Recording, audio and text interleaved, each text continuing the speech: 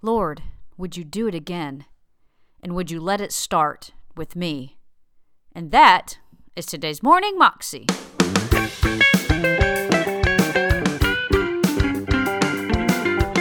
Welcome to the Morning Moxie Show. I am your host, Alicia Sharp. And today on the show, we have Priscilla Shirer.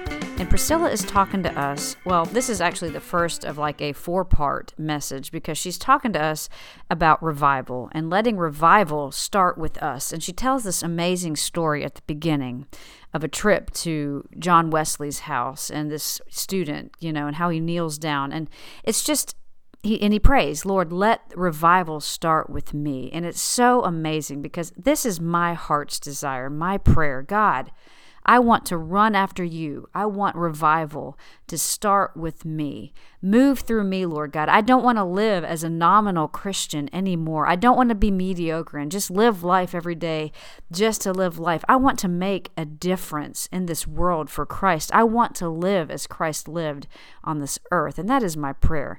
I hope you enjoy Priscilla Shirer. Lord, come and speak to us. Father, we have rolled out the red carpet for you in our praise and in our worship, and now we step out of the way because we need a word. Lord, I'm so grateful that each other is here, but we didn't come to see each other. We came to see you. So, Father, rend the heavens, come down and speak. In Jesus' name, amen. It was the 1940s or so when there was a professor who was in England. His name was Professor Orr, O-R-R. He taught theology at a university there.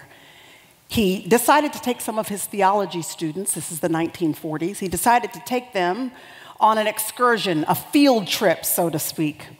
And so he gathered up his students and he said, we're going to go visit some of the historical places here in England that have some sort of theological significance. He took them to many religious sites, some that had been very strategic in the building up of the church and in the Christian faith. And one of the places that they visited was the Epworth Rectory, which would have been the home, the living place, the study place of one of the great reformers of the church. His name was John Wesley. John Wesley sort of put in place much of the theology upon which the church that you attend, that I attend, a lot of that foundational theology was crafted by reformers like John Wesley.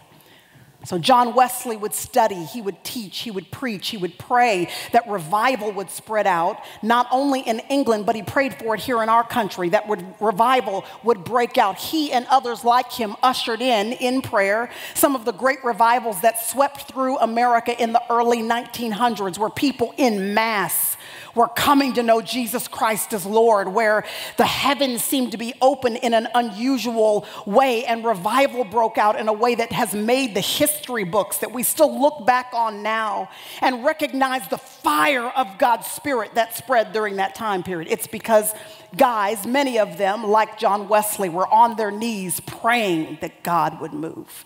So these theology students went and they visited this rectory, this house where he lived, and they went in the kitchen.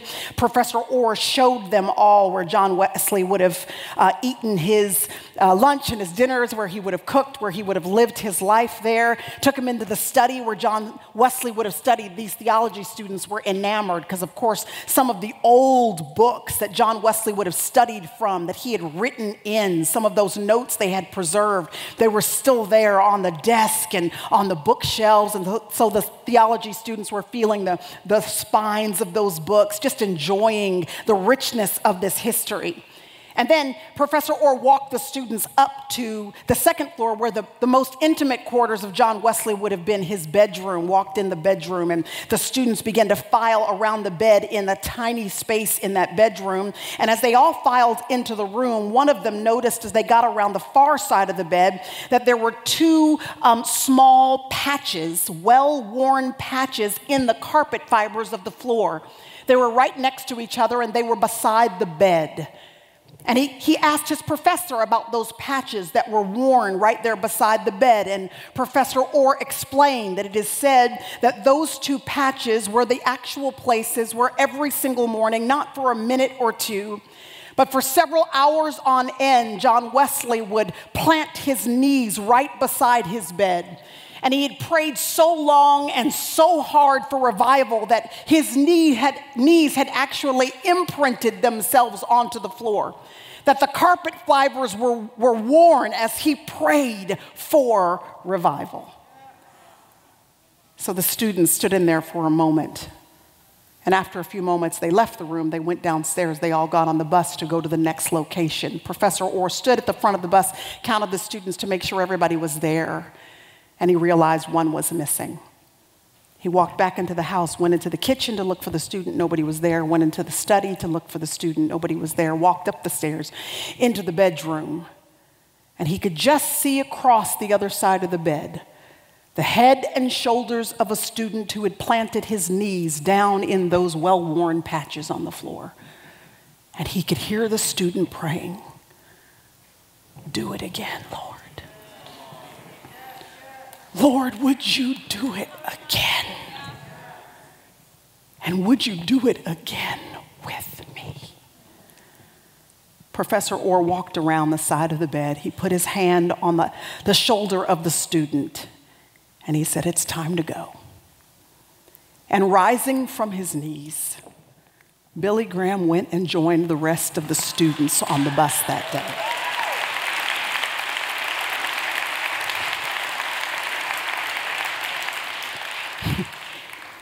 And then God did it again. And I just wonder what would happen if this week there were some people who were brave enough to say, "Lord, would you do it again? Would you not allow me to be a Christian in name only? Would you make it so that I'm so uncomfortable with being a nominal Christian who just comes to church, who just reads a verse a day to keep the devil away, who's just a good person but isn't a person who is completely sold out for the cause of Jesus Christ?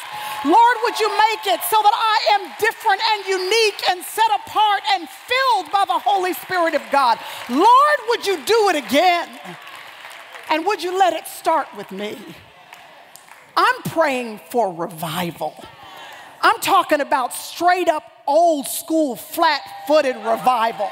I'm talking about where the Holy Spirit breaks out so clearly and so fully that there is not one person that walks the face of the earth that does not know that there is a God somewhere, and that he sent his son, Jesus Christ, to redeem us from our sins, that he is the way, the truth, and the life, and that no man comes to the Father except through him. Lord, do it again.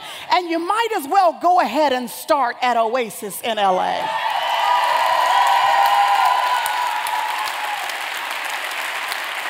Revival is what we are asking him for. It is a unique outpouring of the presence of God. It is when his spirit, the immaterial, in some way becomes material, tangible, where we see and we hear and we can detect traces of God's presence. It's where you look back over your history and you can see footprints where God was working stuff out in your favor, where he was putting the right people in the right place at the right time to guide your steps.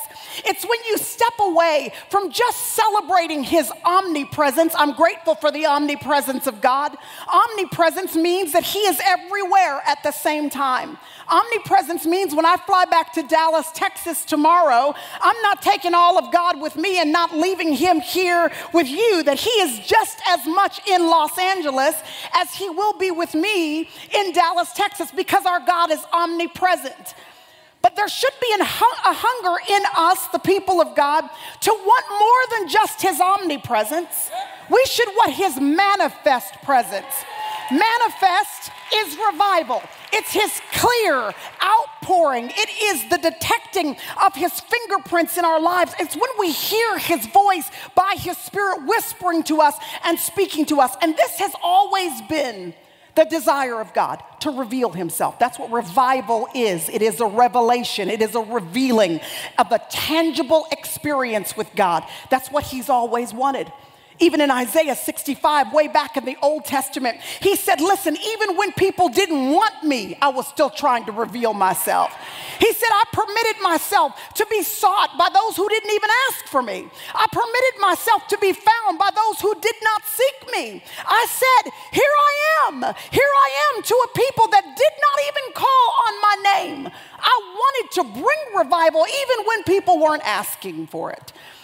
That was Priscilla Shirer, and you can find that entire talk on YouTube if you search under Priscilla Shirer, Going Beyond Ministries, Let Revival Begin With Me. You can also find out more information about her at goingbeyond.com.